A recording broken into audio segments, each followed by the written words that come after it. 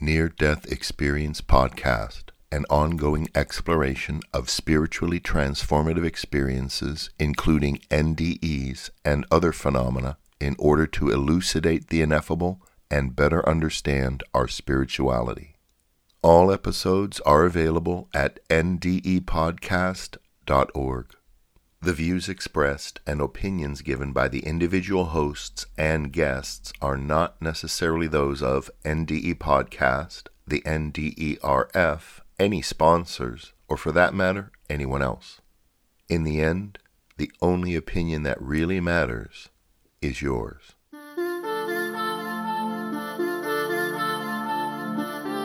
NDE Podcast, item number 365, November 23rd, 2021. The NDEs of Adrian W.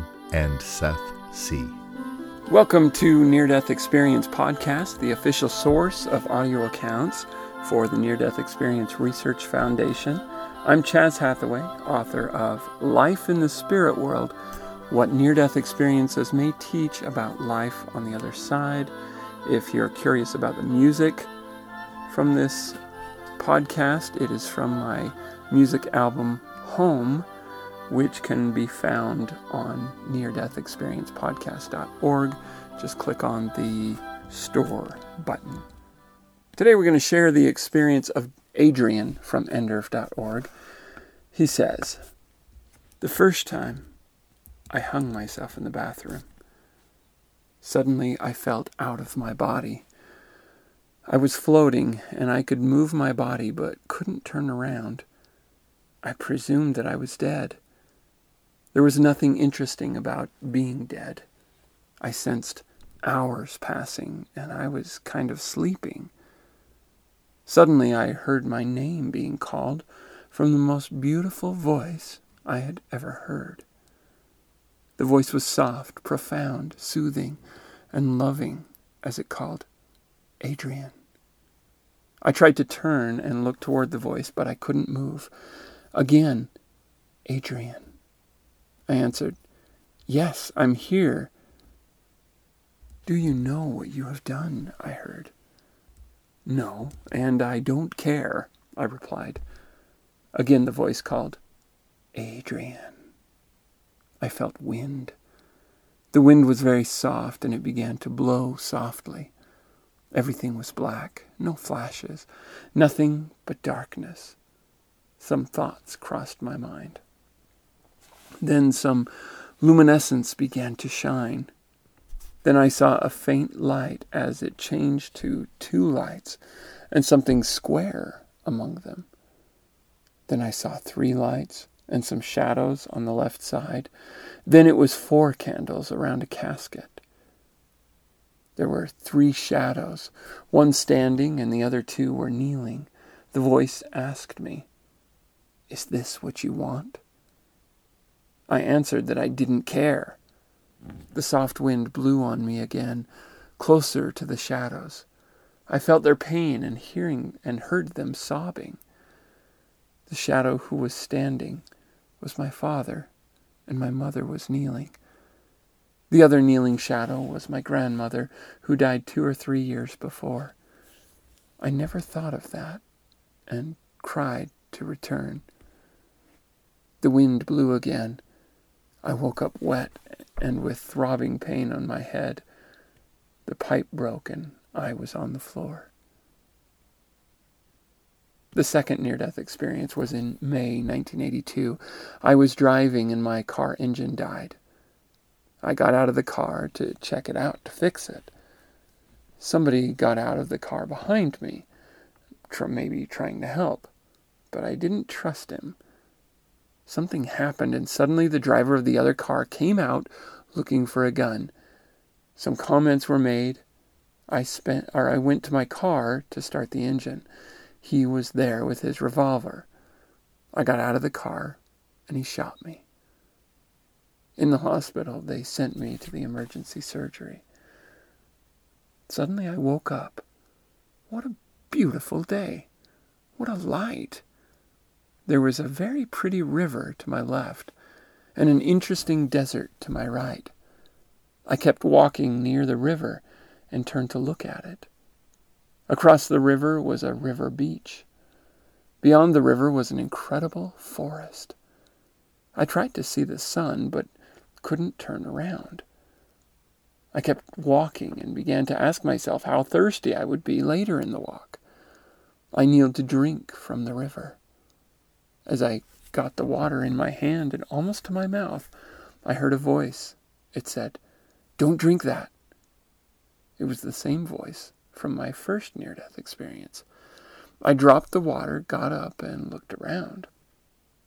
But I didn't see anybody, so I kept walking. I was thinking, what a beautiful forest.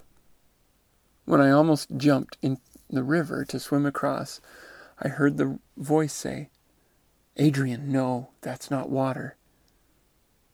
I kept walking. Suddenly, I saw a boat. I approached and saw some weird-looking rocks near the boat. I got closer, and the rocks were people who were sitting and looking at somebody talking to them. I approached them. Some people looked at me and smiled. I got behind the person who was standing. I tried to ask him if I could use the boat. He started to talk to them again. I waited for a long time. Then I poked his shoulder and asked him, "Excuse me, sir, can I use..." He turns around. I blurted out, "You son, you really exist!" More happiness overcame me, and I embraced him. He smiled at me and asked, "What are you doing here?" The person was the source of the voice. I asked something, and the answer was, "It's not your time. Your son is not born yet. There are many things to do. You have to go back." I said, "Wait, no," he answered. "We'll see each other. Don't worry, go back." I woke up in the recovery room. The nurses treated me well, but acted strange when they were near me. That is the end of Adrian's account. Now, in this account, Adrian speaks of 2 near-death experiences he had. His first was when he killed himself, and the second is from someone killing him, essentially. And in that first one, where Adrian kills himself, he finds himself in the void, and then some light coming, and with that light comes 3 shadows, one of which, or 2 of which, he recognizes as his father and mother, who are sobbing. And he's being asked, "Do you know what you've done? And is this what you want?" As if to kind of bring to his attention what suicide does. And he finds himself seeing it in a new light, and he finds himself in tears and begging to return, crying to return, as he put it. So then when he feels this wind come, there is, suddenly he wakes up on the floor and a pain in his head. And he says, "The pipe broke and I was on the floor." Now remember, he hung himself in the bathroom, so I assume from a pipe. And rather than ending his life permanently, it ends his life temporarily, just long enough for him to get the message that he needs to come back, that this is not the way to go. This is not the way to return. And he is sent back, and the pipe had broken and fallen on the floor. Now, had the pipe broken before he left, I don't know. It's honestly kind of interesting, because it almost seems like he was given a choice of whether his suicide should be actually fatal or not.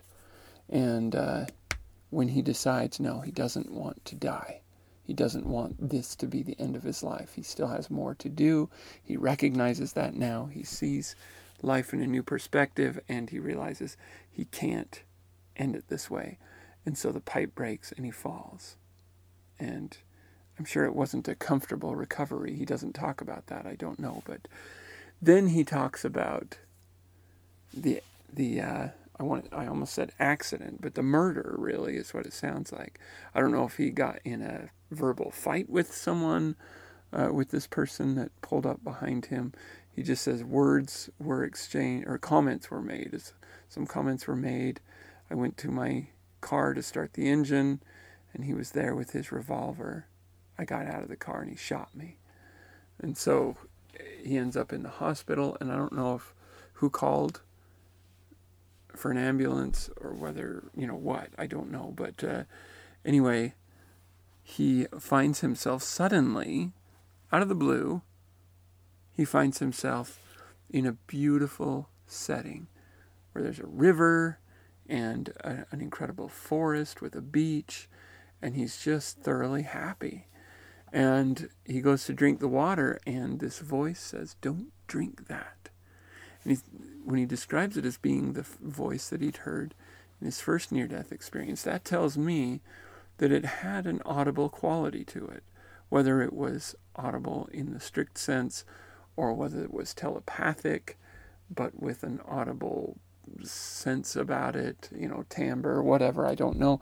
But something about it, he recognizes this voice, and it's the same voice. And then when he finds himself in the presence of a few individuals and somebody is talking to these people, as he gets close, he's kind of tapping the one speaking, saying, "Hey, I have a question for you, hey." And this person turns, and he says, "You son," almost as if he's saying, "You son of a gun," like, "Hey, what are you doing here?" kind of attitude. That's what I'm gathering. But he says, "You really exist." So he's got this moment of recognition. It's like this premortal recognition of who this person is, absolutely knows who this person is, but also this mortal aspect of, I've always doubted your existence. So is this God? Is this Jesus? I don't know. He doesn't actually say. Or is this just somebody that he knew before he was born? I don't know. Maybe he's questioning, whether his first near-death experience was actually real or whether it was just some kind of dream. And he's saying, "You really do exist." I don't know. It sounds like, the way he describes it, that he doesn't recognize him until the guy turns. But it could be that he's recognizing his voice immediately. It's kind of unclear. Either way, he recognizes this individual and is, from his mortal perspective, surprised to discover that he really exists. He's real. And then he feels this happiness that overcomes him, and he embraces him. And this, I want to say guy, I guess, because he says smile. He smiled at me. So this guy says, "What are you doing here?" And then is told, "It's not your time. Your son is not yet born yet." So he's just given this, prophecy, really, of what is going to happen in his life. He's going to have a son. There's many things for him to do. He says, "You have to go back." I said, "No, wait." But he says, "We'll see each other. Don't worry. Go back." It's kind of like this, just trust me on this. You'll be back in no time kind of thing. Go back. And then he wakes up in the recovery room. Now, one of the things that I get out of this experience is that how we see what we do in this life is not necessarily how we're going to see it when we get to the other side. After Adrian kills himself, and he sees either the consequences of what he's done, or perhaps sees in full light what this does. Maybe he's just feeling bad for those who care about him, and he hadn't really thought about that. I don't know, but he sees things new, and he's suddenly crying to go back, as if to say, that was a mistake. I should not have done that. It's a bad idea. Sometimes the way that we see the world, the way that we're viewing our own lives, is not how we will see things on the other side. And if we consider that, then hopefully we can take time in moments of extreme emotion, of even mental illness or other situations where we're not thinking in any positive way, maybe we can stop and say, you know what, this is not how things really are, this is just how I feel. Now, I know that's easier said than done. I know that in moments of extreme crisis, of extreme depression, of extreme whatever, we don't care. I mean, he says over and over, I don't care. I don't care. But that's because he's not seeing in true light. And the thing is the words, I don't care, are often words that we use to express the idea that I care very much and it hurts very badly. That's really what we're saying in some way. Because if we didn't care, we wouldn't bother with the effort of doing the horrible thing that we're considering doing. That's more work. That's more effort. Just lay down on a bed and go to sleep or whatever if you really don't actually care. But it's not that we don't care. It's that we're hurting very badly and don't know what to do about it. And we use the words, I don't care, as a way of masking that or patching it in some way. And we're fooling ourselves is a fact. We're kind of lying to ourselves in order to justify what we're doing and so forth. And I'm not trying to cast judgment on any choices that somebody makes in a time of extreme depression or fear or anxiety or whatever. Just recognize that what you're feeling now is a feeling, and it may be a very powerful one, but it is not based in the reality of your spirit, eternal being. Okay, there is more going on there.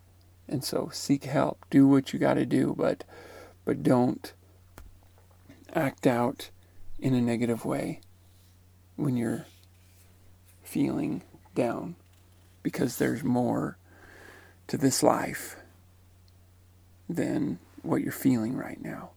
Okay, let's do one more. This is Seth, also from ndurf.org, and Seth has a video of him telling his story in more detail.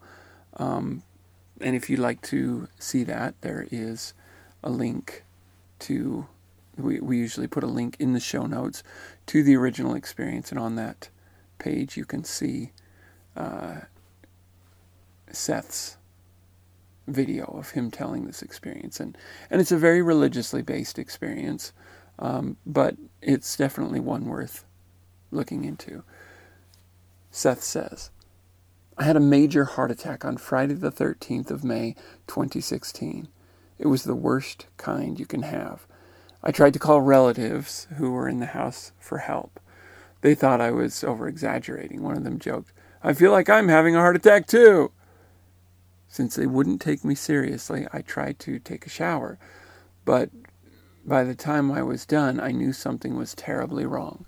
So I stumbled into my bedroom and called 911. I don't remember getting dressed, talking to the dispatcher, or walking down 3 flights of concrete steps. When I got to the bottom of the stairs, I was relieved to see I had clothes on, but I had ripped a fingernail off. The paramedics pulled up as soon as I arrived at the bottom of the stairs. The paramedic calmed me down. I started to go unconscious, and the paramedic was asking me what my pain level was. I tried to answer him and distinctly remember saying 7 on a scale of 1 to 10. He responded, okay, stay with me. I was confused as to why he didn't hear me. At this point, I knew that I was dying and got very scared. Then, boom! I was surrounded by a beautiful white light. I was wondering about my beloved dog Blue, who had just died 10 days before this event. He spoke to me telepathically and in English. It was very comforting to know he was okay. I then had a whoosh of a sudden information, like an instant download of information. The information was about all my loved ones, and so much more that I can't remember at all. Then I met my best friend, who I had wanted to see for so long. It was Jesus. I just knew it. Even though he didn't say my name, I didn't ask his either. It was like we always knew each other, and he loved me so much. All the information and communication we had was telepathic and instantaneous. I do remember arguing with him at the end, not in a bad way, but saying, "Please don't send me back there." I audibly heard his voice, and I'll never forget his real voice. He said, "No, not yet." I still cry when I think of this experience. And I would encourage you, that's the end of Seth's experience. I would encourage you to go and watch Seth's video, because he is a lot more, animated, more interesting to listen to than I am. But the experience is interesting for a couple of reasons. One, when he responds to the doctor about what's your pain scale, and he's like, "It's about a 7." The doctor does not hear him because he's already separated from his body. Now, he hasn't left his body, but he's already become separated from his body within the same space, because he doesn't know yet that he's dead. But when the doctor doesn't respond, he realizes that he's actually dying. And then all of a sudden he's surrounded by light. I'm not sure what makes him immediately wonder about his dog.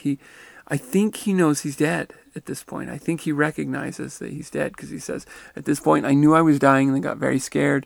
And then boom, he's surrounded by white light. Now, there is something in near-death experiences about realizing one is dead and then moving quickly on to the other side. It's as if our assuming that we're not dead yet is kind of holding us here to some level. Now, that's not consistent throughout, but that seems common.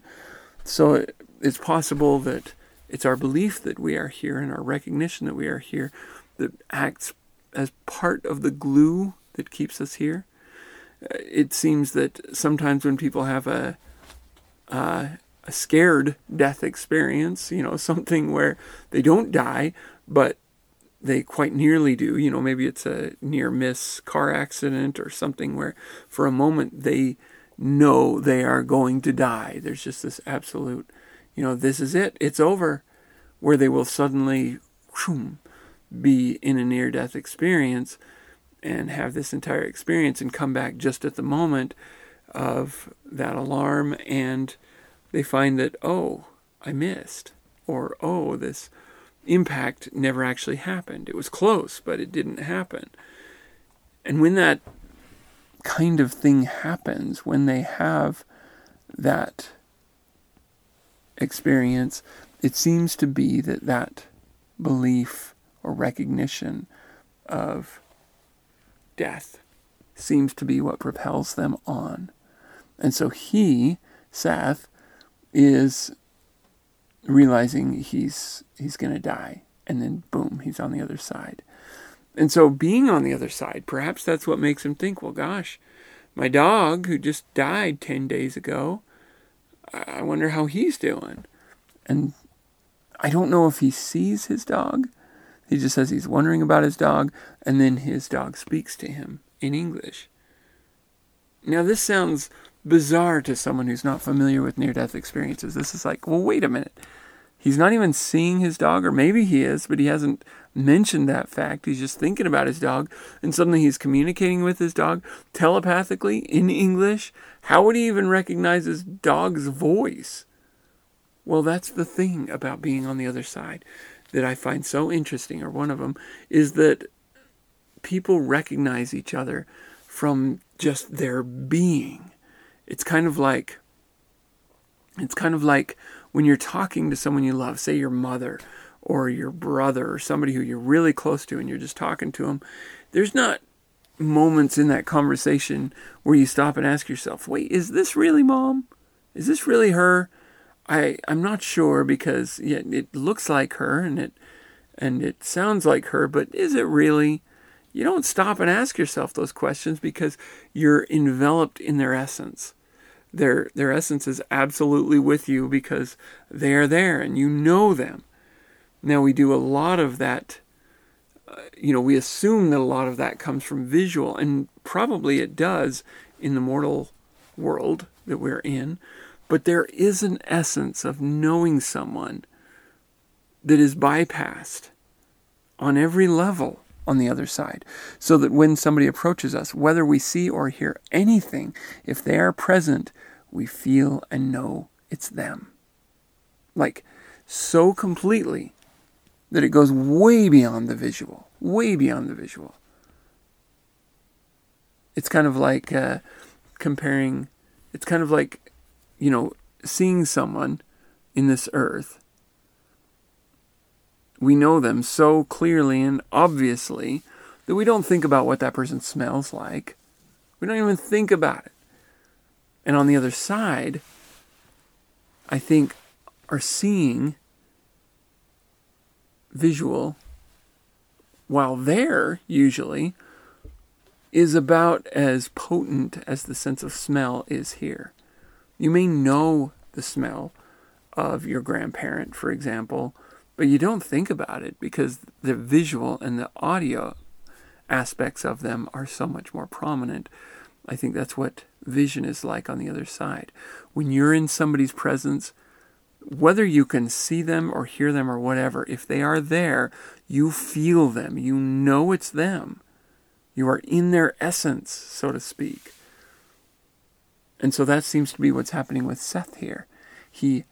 And so when he says that he speaks telepathically and in English to his dog, he's obviously recognizing him in that essential element.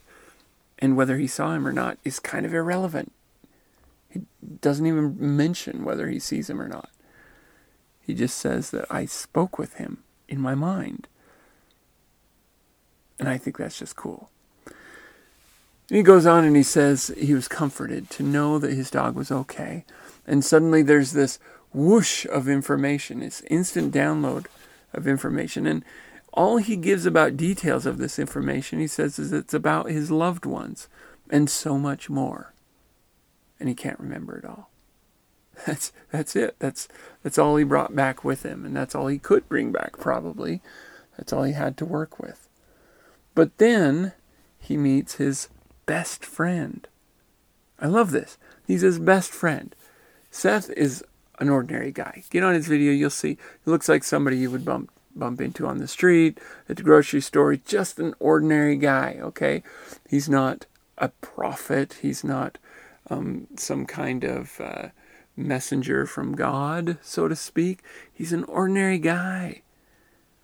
But he's also best friends with Jesus. And I think that is so cool because I think we all are. I think we all are. And he recognizes him. He says, I just knew it was him. And he says, even though he didn't say his name and I didn't say his name, we didn't have to. You don't have to say, hey, aren't you Bob? When you're best friends with Bob. You don't say that. And you wouldn't. Why would you?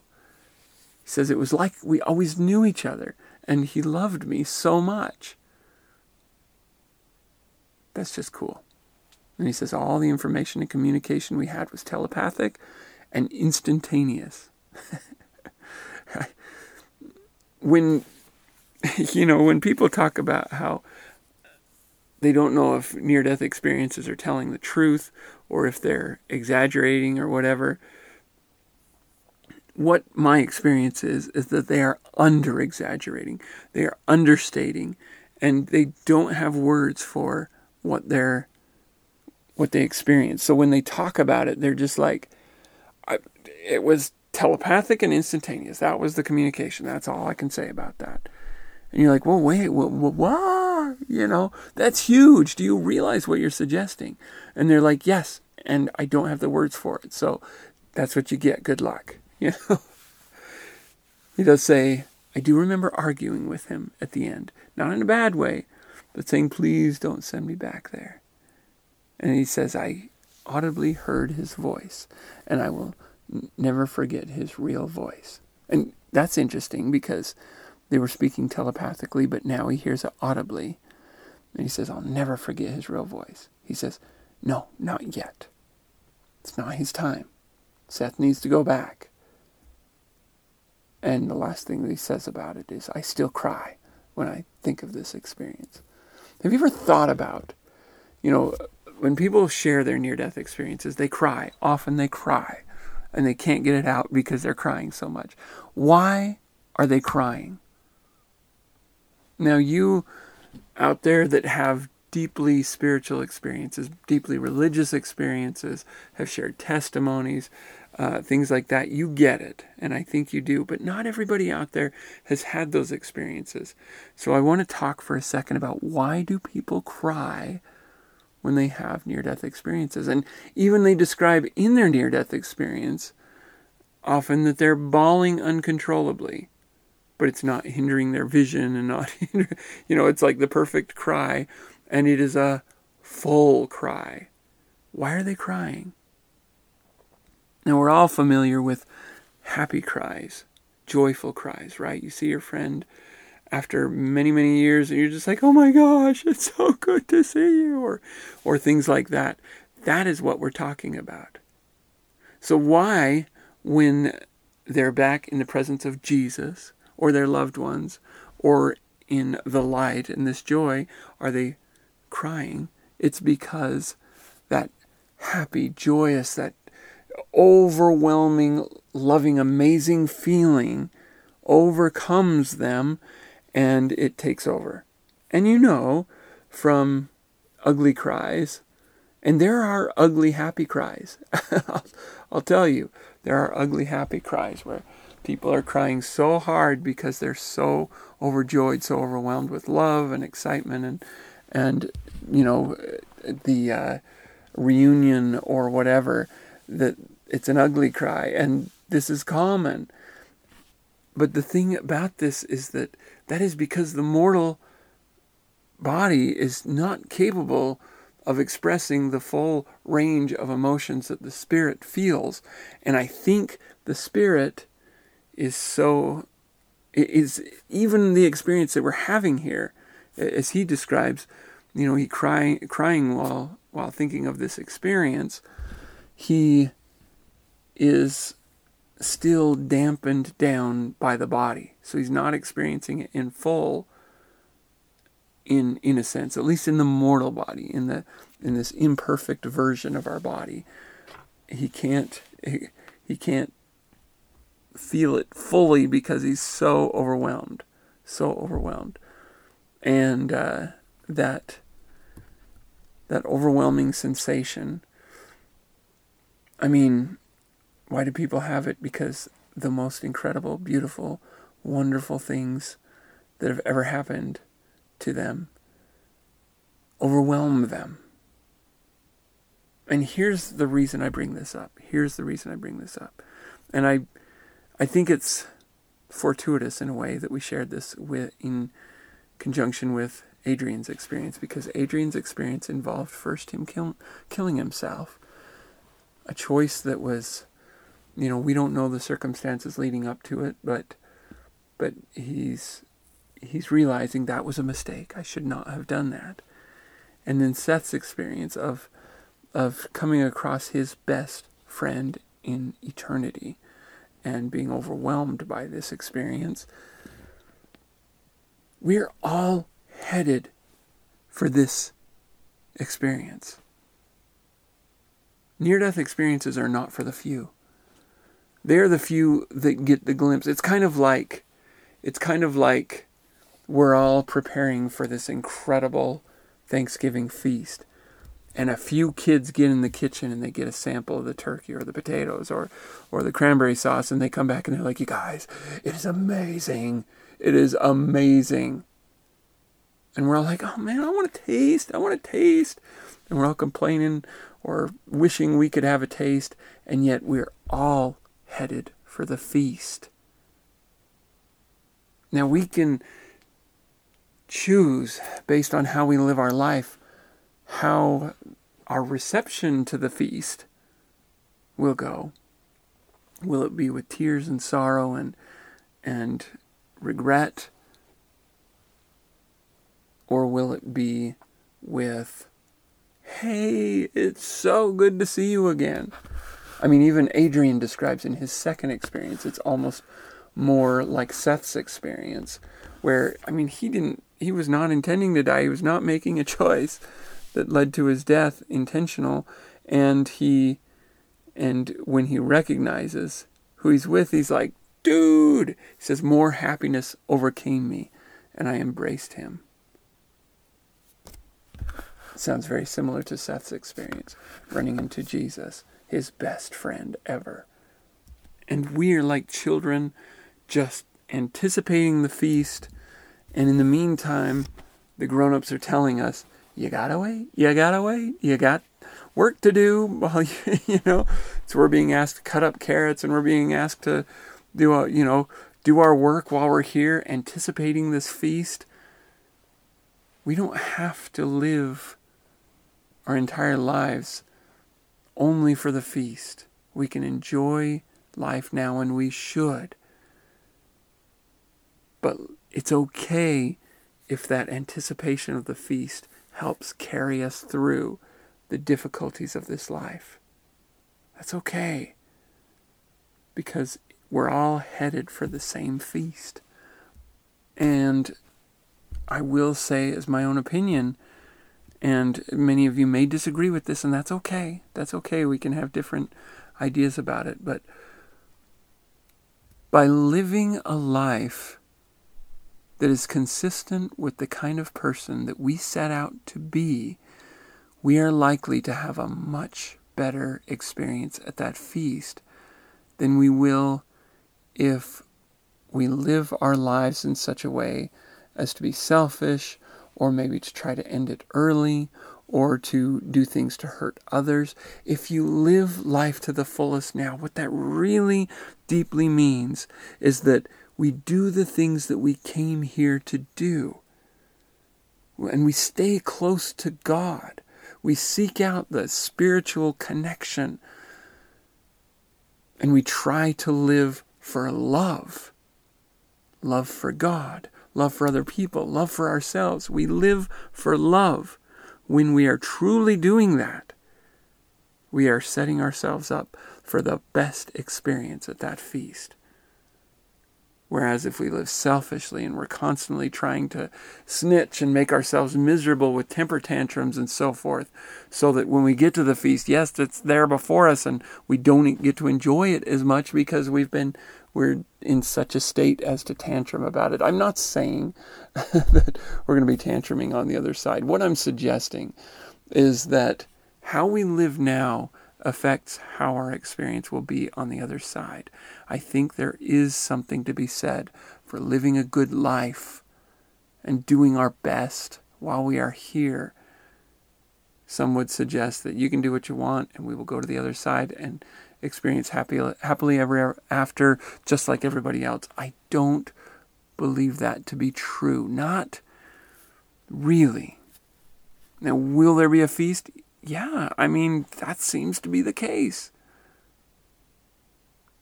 But there's more to it than just the feast. There's the experience with each other. There's the opportunities to have heaven on this earth. Maybe not in a mortal sense, maybe not a physical heaven. But there's so much of heaven that we can create here, that we're here to create. Maybe that's part of the reason for being here. You hear of people coming back and teaching and sharing love and being, instruments to try to bring about peace in their community, or to try to recover children of drug abuse who have gone through rehabilitation over and over, and they're there to help them and so forth. What they're doing is they're trying to bring love back in that person's life. They're trying to bring heaven here. And that's our intent, is to bring heaven here. Not to rush back to heaven, but to bring it here. Will it be perfectly as joyful as heaven there? Of course not. Of course not. But does that mean we should just give up and say, what's the use? Of course not. That's not an act of love. But when we act in love and we bring heaven here, we make heaven bigger, in a sense. And we invite others to it. Call that missionary work. Call that a ministry. Or just call it being a loving individual. I don't care what you call it. We're here for a reason. And we should do good while we're here. And we should not be too judgmental of other people, of their ideas, ideals, or even their, heaven forbid, politics. Okay? Or their views on vaccines or masks or whatever. We can let that stuff go. And we can love and bring heaven here. And I congratulate all of you who have put up with my tangent this long. I just wanted to make the point that there is purpose in living life to its best, to its fullest, to its most loving. And loving doesn't always mean not correcting. Often it does mean correcting. It means helping and bringing people back to a state of love when they have been in a hateful or a pain state for so long because of their personal choices.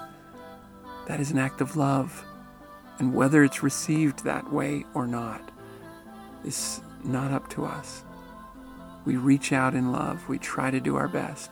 We fail and we try again. And we fail and we try again in love. And as we do, we learn and we grow and our spirits expand and they develop and become and do what we came here to become and do. And with that, thank you again, all of you, for listening. Chaz and I thank you for listening to Near Death Experience Podcast. You can reach out to your hosts by using Chaz, C-H-A-S, at ndepodcast.org and John, John, at ndepodcast.org. You can text or call the show at 970-633-2278. That's 970-NDE-CAST. Calling allows you to record your message in 3-minute increments. If your message runs longer than 3 minutes, just call back and we can splice the segments together. Follow us on Twitter, Instagram, and Facebook by searching NDE Podcast on those sites. And join our Facebook NDE Podcast community. Please leave feedback for the show on iTunes or via whatever application you use to listen to us. Doing so will allow our audience to grow and help spread the knowledge about spiritually transformative experiences to more listeners. You can help keep the show financially viable by purchasing Chaz's music or his book under the store link on the ndepodcast.org website, or by going to patreon.com/ndepodcast, where you can make a one-time only donation or become an ongoing supporter. Whether you decide to write or call us, or you choose to support the show, either financially or by writing a review, or by listening and sharing us with others, we are so humbly thankful for you. We can't begin to express how much touching you spiritually means to us. Chaz and I thank you for joining us. We hope you keep listening and applying the understanding you gain from the show about your existence after this earthly life, so you have a better life right now, and to love one another.